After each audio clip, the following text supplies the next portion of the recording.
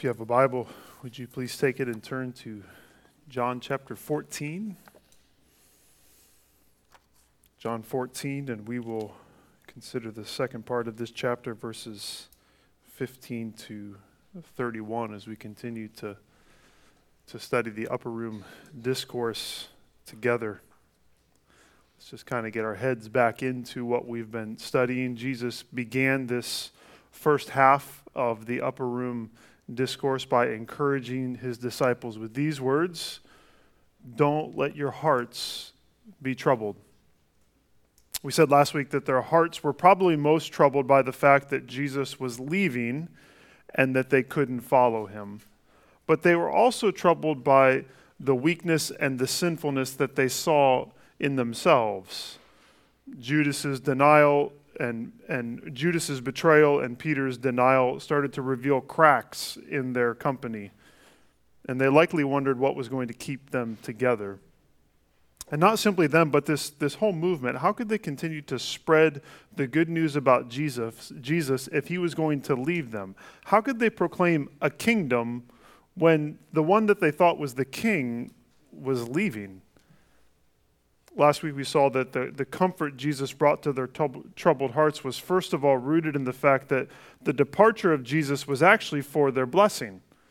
The blessing of not only a place in God's house, but the provision of the way to that place through Jesus himself. They were not to be troubled at the departure of Jesus because his leaving provided that place and the way to the place. But they were also not to be troubled because the departure of Jesus was for their present power. And in some ways, that's the theme that we're going to pick up today, that in leaving, Jesus was actually providing power for them in the present and for us. Because if they were troubled by the departure of Jesus and the cracks in their company, then they were also troubled by the prospect of carrying out this mission without Jesus around.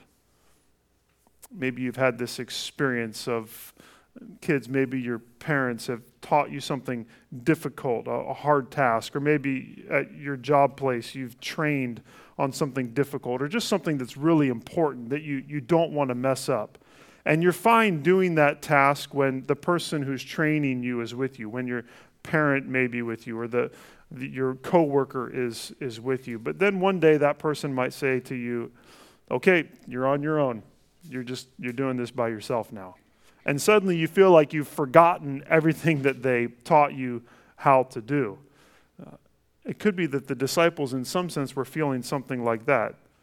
And so Jesus wants to encourage them in large part because he wants to say that even though he is leaving, he's not leaving them on their own. Jesus is not saying, "Okay, you've got it from here. I'm out of here."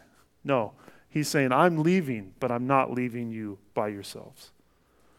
Remember that Jesus said in verses 12 to 14 that they would do greater works than he did, and that they would do those things because while he was leaving, they could call out to God for help in his name, and he would do whatever they asked.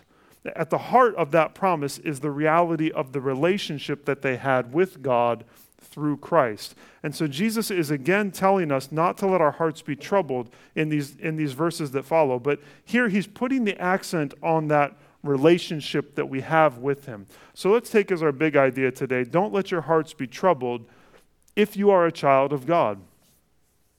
We could say it that way or even reverse it. If you are a child of God, don't let your hearts be troubled, whichever one you prefer. Don't let your hearts be troubled if you are a child of God. If you have a relationship with the Father, there's parts of that relationship that cause us to not be afraid. Throughout these verses, we hear Jesus draw a distinction between his followers, his true children, and the world. And the world does not see or understand or experience things in the way that the child of God does. So Jesus offers these encouragements in the midst of trouble so that we won't be distressed at his apparent absence or discouraged by our weakness or overwhelmed by what he has called us to do. So he says, don't let your hearts be troubled if you're my child. And then he makes it clear how we are different from the world if we're in Christ, if we're in this relationship with him. So let's read this passage and then think about who we are and how that keeps us from being troubled. John chapter 14, and let's begin in verse 15. This is Jesus speaking, and he says, "If you love me, you will keep my commandments. And I will ask the Father, and he will give you another helper to be with you forever, even the Spirit of truth, whom the world cannot receive, because it neither sees him nor knows him. You know him, for he dwells with you and will be in you. I will not leave you as orphans. I will come to you. Yet a little while, and the world will see me no more, but you will see me. Because I live, you also will live. In that day you will know that I am in my Father, and you in me, and I in you. Whoever has my commandments keeps them. Whoever has my commandments and keeps them, he it is who loves me. And he who loves me will be loved by my Father, and I will love him and manifest myself to him.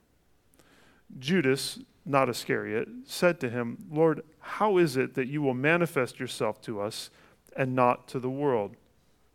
Jesus answered him, if anyone loves me, he will keep my word, and my Father will love him, and we will come to him and make our home with him. Whoever does not love me does not keep my words, and the word that you hear is not mine, but the Father's who sent me. These things I have spoken to you while I am still with you. But the Helper, the Holy Spirit, whom the Father will send in my name, he will teach you all things and bring to your remembrance all that I have said to you. Peace I leave with you. My peace I give to you.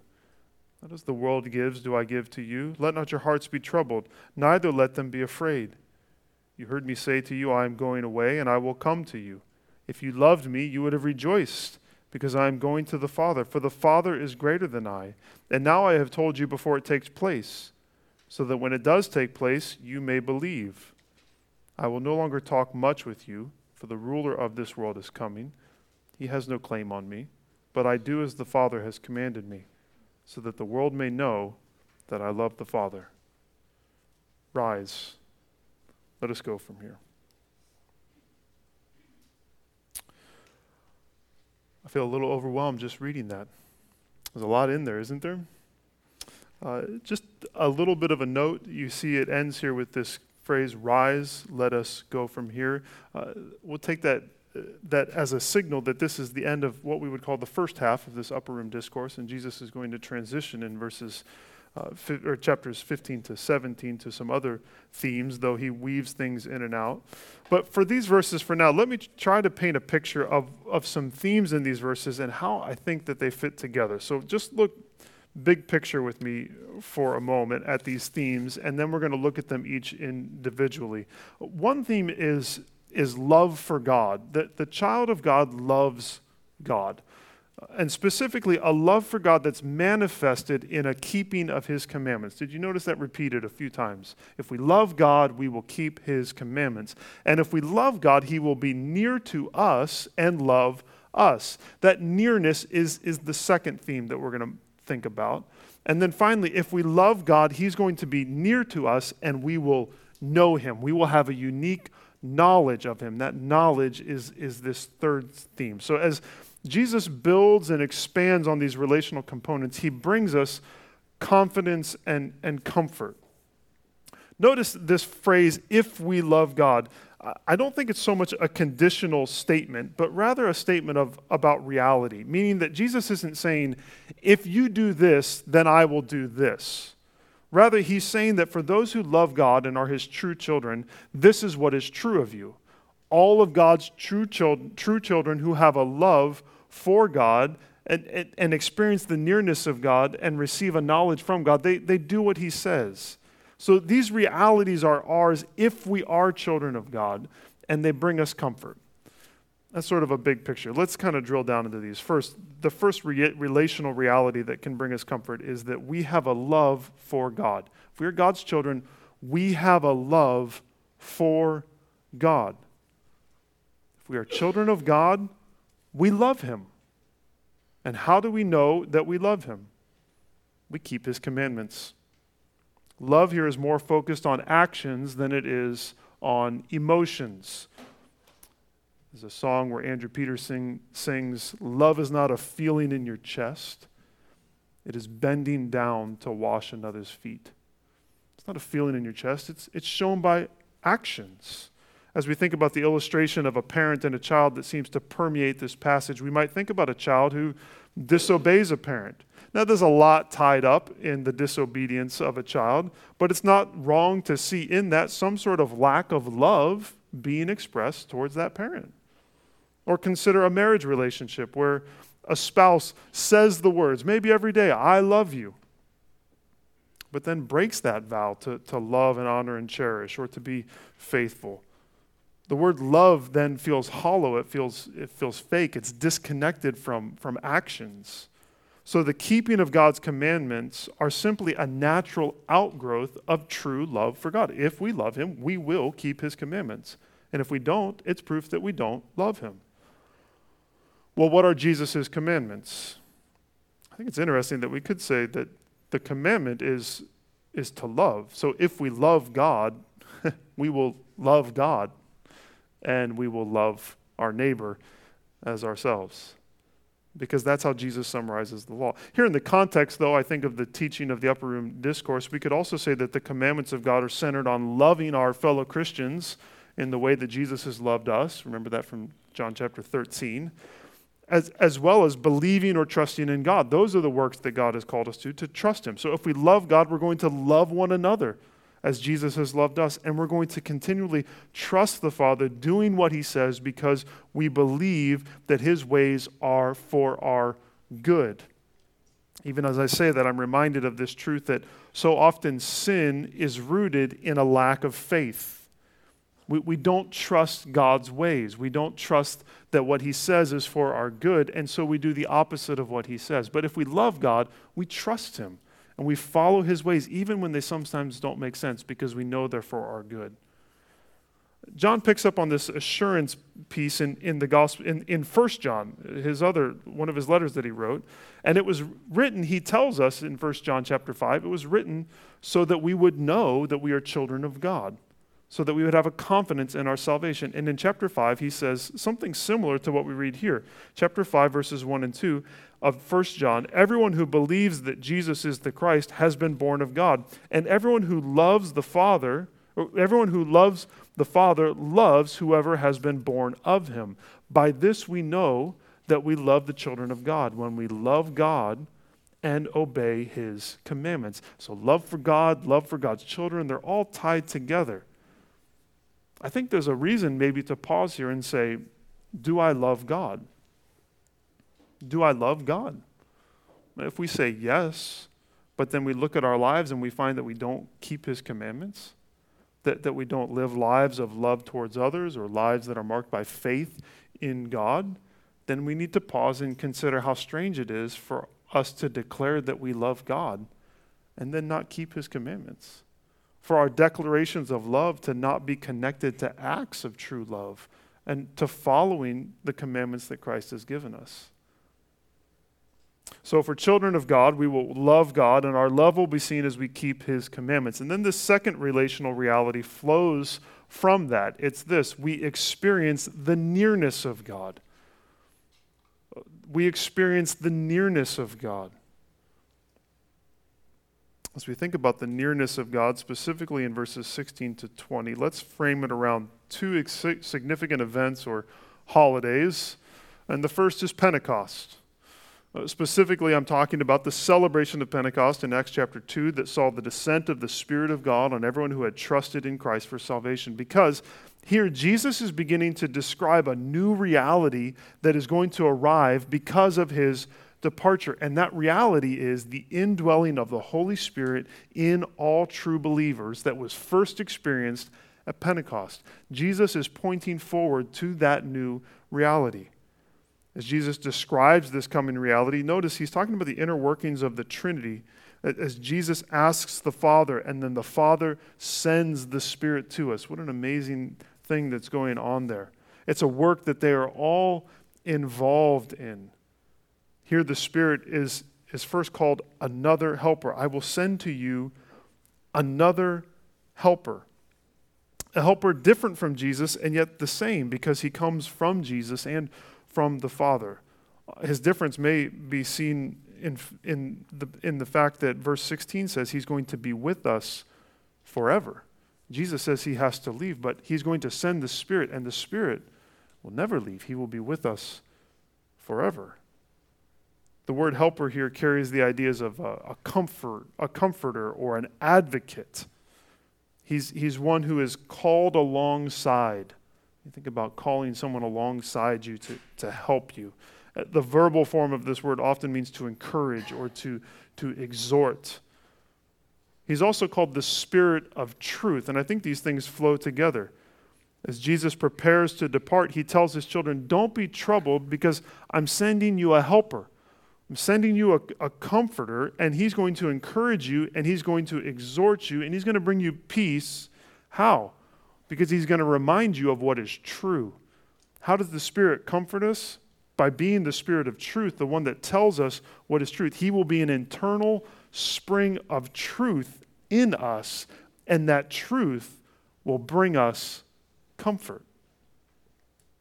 We see more about what the Spirit's going to do in verses 25 and 26. So let's just skip ahead to that. Look at those verses again. These things I have spoken to you while I am still with you.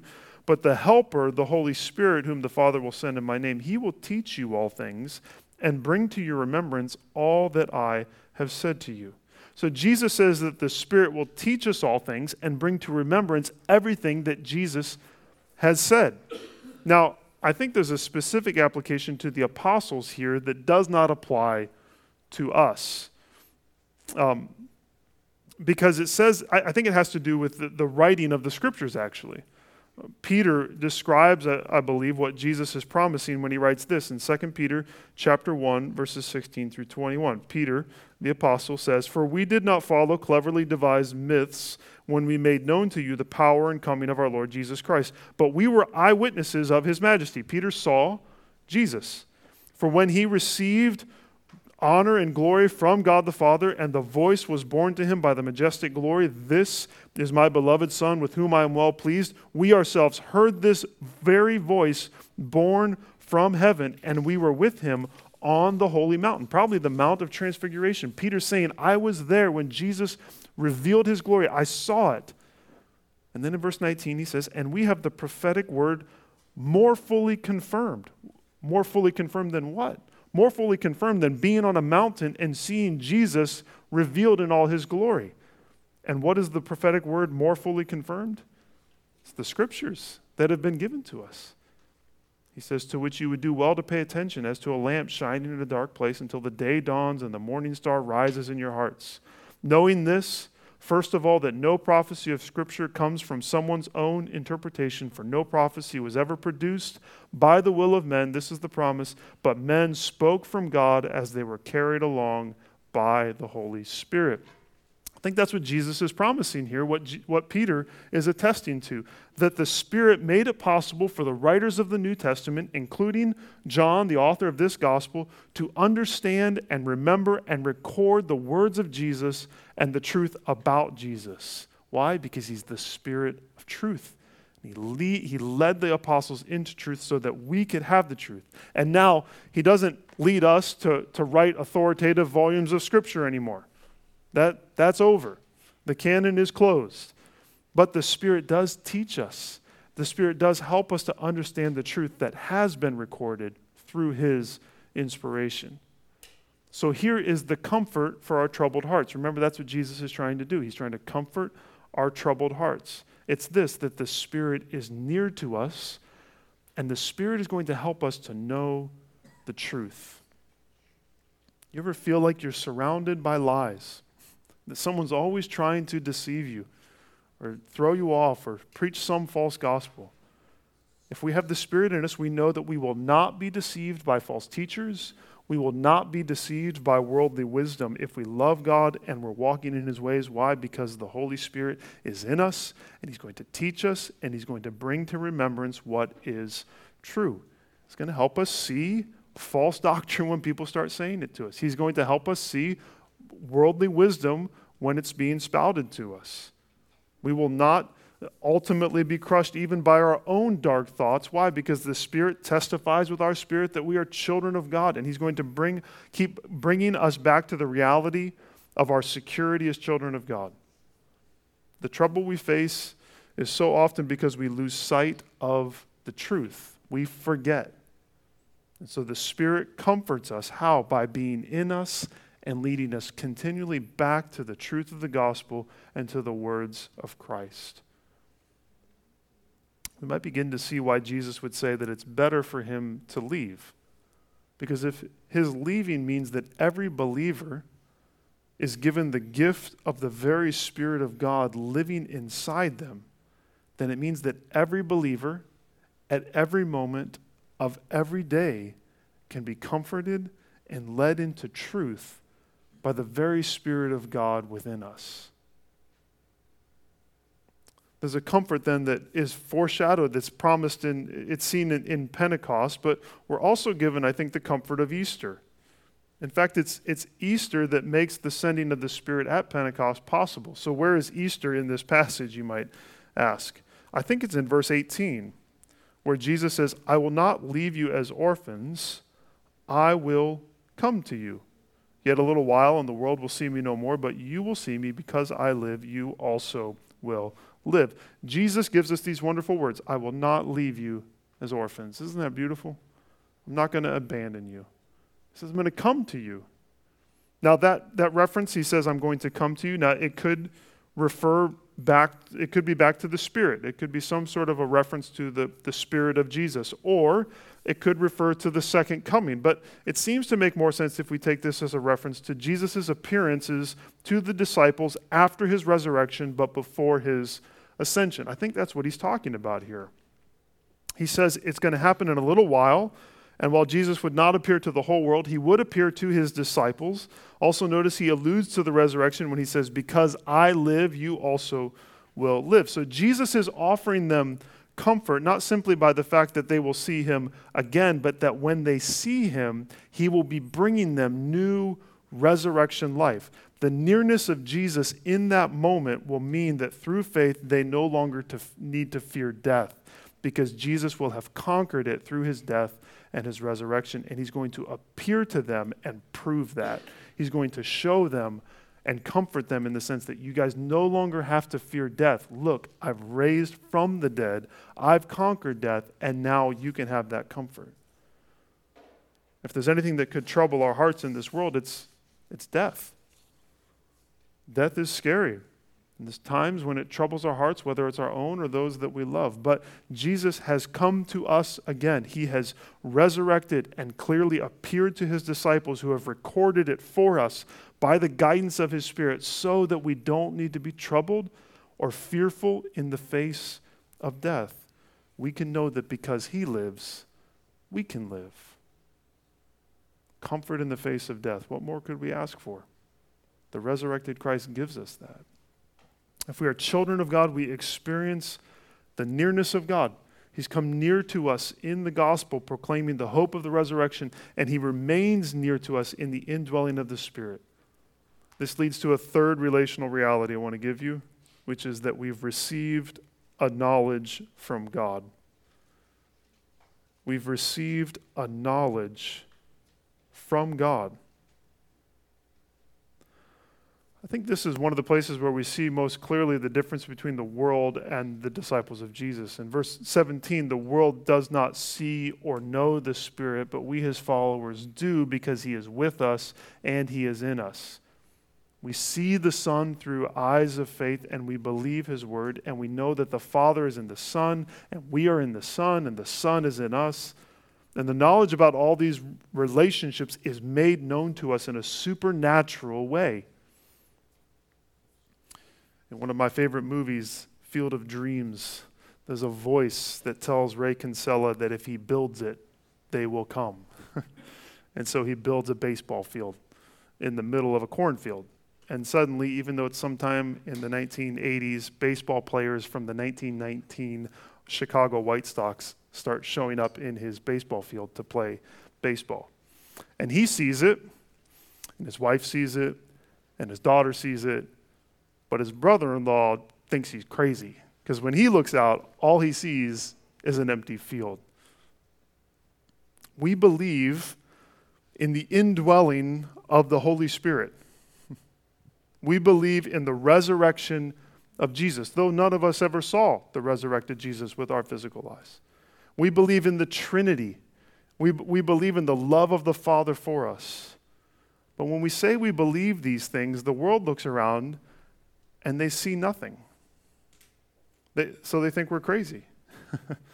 But the reality is that God in his kindness has simply manifested himself to us. He has shown us this truth. It's nothing dependent on us. It's nothing rooted in us. But if we have believed, then it's because we've been given a knowledge by God through grace that the world simply does not have. As I think about it, things that could disturb us or trouble us, the mockery of the world causes Christians trouble sometimes, doesn't it? But the mockery of the world doesn't need to cause us trouble if we realize that that mockery stems from the fact that they simply don't have the knowledge of God's redemptive plan that has been graciously revealed to us. They simply don't see the beauty of the good news revealed in Jesus. Therefore, their blindness doesn't need to shake our confidence because we've been given the gift of sight, of knowledge. So we shouldn't be surprised when they call us crazy. But you know what else? We also shouldn't be surprised if one day they see Jesus. Near the end of that movie, after one of the players makes a deep sacrifice, Ray's brother-in-law looks out at the field and he says, "Where'd all these people come from?" Because suddenly he sees. Even those who say that we are crazy, one day they might say, "You know what? I once was blind. I didn't see either. I didn't understand who Jesus was. But now I see." And it's all by the grace of God. So here's the pattern, I think. Those who love God keep his commandments. And these true lovers of God experience his nearness and have a knowledge beyond what the world can recognize. Let me just point it out so you see it in the text real quick, okay? Verse 15, there's the love for God. Verse 16, he says, "Then I will send the helper to be with you." Verse 16, the nearness is there again as Jesus says, "I will come to you." And then also in verse 17, it says, "You know him, for he dwells in you." And verse 20, "In that day you will know that I am in the Father." So do you see this pattern? If you love me, then you'll keep my commandments, you will experience my nearness, and you will have a supernatural knowledge. That's the pattern. Notice it in verse 21. Love, nearness, knowledge. Verse 21, "Whoever has my commandments and keeps them, he it is who loves me. And he who loves me will be loved by my Father, and I will love him and manifest myself to him." That manifest myself to him, I think, is that knowledge piece. You might ask, where's the nearness? I think it's the love of God there. I think the love of the Father and of the Son is a reference to his nearness to us. He it is who loves me, and he who loves me will be loved by my Father, and I will love him and reveal myself to him. That love is communicated to us by God's word. It's applied to our hearts by the Spirit as he leads us to know that we are loved by God. You are loved by God.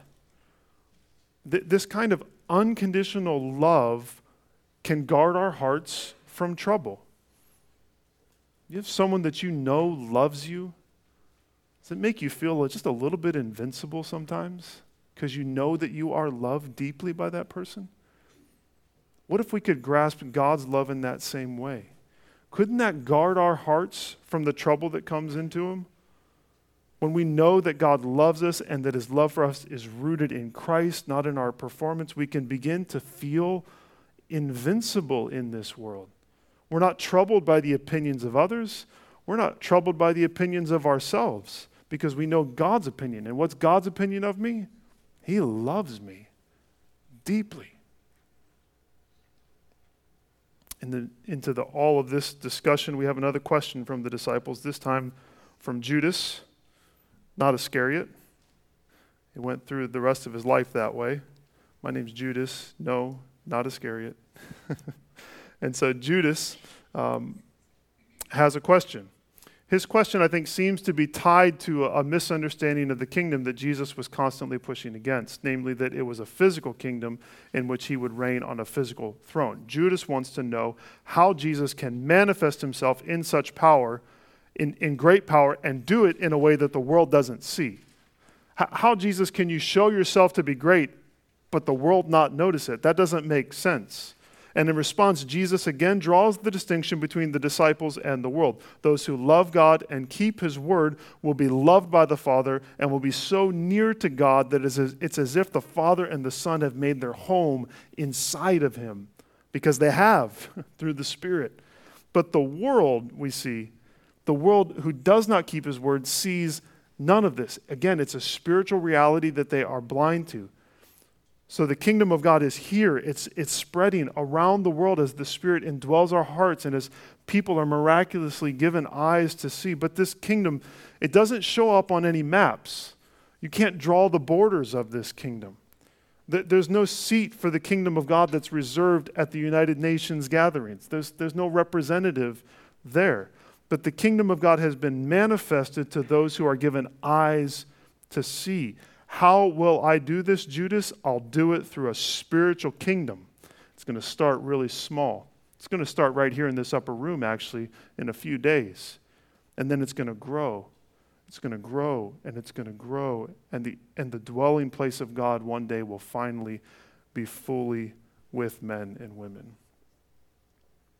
So we have this love for God. We experience his nearness. We've received a knowledge of him, and therefore our hearts are not troubled. Or we could say that our hearts are at peace. Let's list that maybe as a fourth relational component. We've been given peace through God. We've been given peace through God. Jesus says that he is leaving, but he's also going to leave something behind. I'm going to go, but I'm going to leave something here. What's he going to leave? Peace. Peace I leave with you. My peace I give to you. It's shalom. It's a deep sense of well-being. And he gives it, he says, in a way that's different from the world. Because the peace that the world gives is temporary. The peace of the world it never lasts, does it? Or at least it's limited. It doesn't affect every person. It doesn't eliminate every fear. But the peace of Jesus is rooted in eternal truth. It's tied to his abiding presence. It persists even in the face of death. Peace in the face of death. Therefore, our hearts don't have to be troubled. They don't have to be afraid because we're given the peace of Jesus. You remember what the angels declared at the first Christmas? Glory to God in the highest, and on earth, peace. Jesus arrived to bring peace. The peace of God's nearness and knowledge, the peace of his love and his forgiveness. It's only found in the life-changing message of the gospel and faith in Jesus Christ. As Jesus draws this first part of his discourse to a close, I think he starts to summarize things in verses 28 to 31. Look at those verses again. You heard me say, Jesus says, I am going away and I will come to you. If you loved me, you would have rejoiced because I'm going to the Father, for the Father is greater than I. And now I have told you before it takes place so that when it does take place, you may believe. I will no longer talk much with you, for the ruler of this world is coming. He has no claim on me, but I do as the Father has commanded me, so that the world may know that I love the Father. So he's drawing things to a close, and he says, he's offering us some more encouragement. I think at the most basic level, he's saying, trust me. You guys got to trust me on this. I know you don't understand everything that's going on, but you just got to trust me. Specifically, verse 28 reminds us to trust that Jesus going to the Father is for our good. He's already said that, but he's reminding them, listen, guys, my departure is not going to lead should not lead us to be troubled, but rather to rejoice. The disciples were to rejoice that Jesus was leaving. Why? Because it meant that they would receive greater power from the Father. I'm going to the Father, and he's greater than I, and he's going to help you. The departure of Jesus is to strengthen our faith, not shake it, because he's in control of that departure. Even his apparent defeat at the cross was not an accident, but it was the plan of God. Therefore, we are to believe. In verses 30 and 31, Jesus not only calls us to trust him, but I think he calls us to follow him. This love for God and the experience of his nearness and the understanding of heavenly wisdom that is ours in Christ is what Jesus has modeled throughout his ministry. Think about that. Love for God, the nearness of God, and a heavenly wisdom. Isn't that what we see in this gospel? And he shows it to the very end. Jesus knows what is coming. Verse 31, he obeys the commands of the Father, even knowing what's coming. Why? So that it's clear that he loves the Father. Jesus can face the coming hours of his passion with peace because he loves the Father, he knows the Father's nearness, and he understands his plan. As I was thinking about this, I started to wonder if as we follow him, can we say the words of Jesus in verses 30 and 31? If we are in Christ, can we say this? The ruler of this world has no claim on me. I do as the Father has commanded me, so that the world may know that I love the Father. Is that something that I can say as a follower of Jesus? I think maybe. The ruler of this world has no claim on me. Why does the ruler of this world have no claim on me? Well, because Christ has claim on me. His Spirit is the seal on my heart to prove it. I'm bought with a price. I am indwelt by God himself. I belong to him. The ruler of this world has no claim on me. And I love the Father. I love him because he first loved me, but I do love him, and therefore I do as he commanded me through his power. And why do I do it? I do it so that the world might know that I love the Father. And in seeing that they would behold the glory of God in the gospel. Is that something we could say even to our hearts when they're troubled? The ruler of this world has no claim on me. I do as the Father has commanded me so that the world may know that I love the Father, that's what we're called to do and to be. And if you're a child of God, then don't let your heart be troubled. Instead, find the source of your identity in how God has transformed you through the gospel. And then let the peace of God that passes all understanding guard your heart and your mind in Christ Jesus. Well, there's much more in here, isn't there? And I encourage you to continue to meditate on these words and even to hopefully think about this pattern of love for God, the nearness of God, the knowledge of God, and the peace that comes to us because of who we are in Christ. But for now, let's take a moment of silence and allow God's Spirit to lead us into truth, to lead us into application in our own lives. And after that moment of silence, I'll close this in prayer.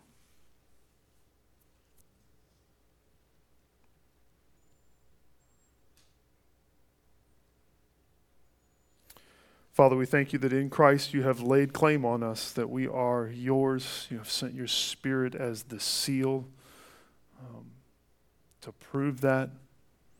Lord, help us to love you with our hearts, with our souls, with our minds, with our strength, and to do what you command so that the world may know this knowledge that you revealed to us, that they too might see the beauty of the gospel in Christ. Lord, we confess that often our hearts are troubled, that we are fearful, but would you remind us of the relationship that we have in you and what you've called us to do and to be, and allow that to comfort our souls. We ask all this in Jesus' name. Amen.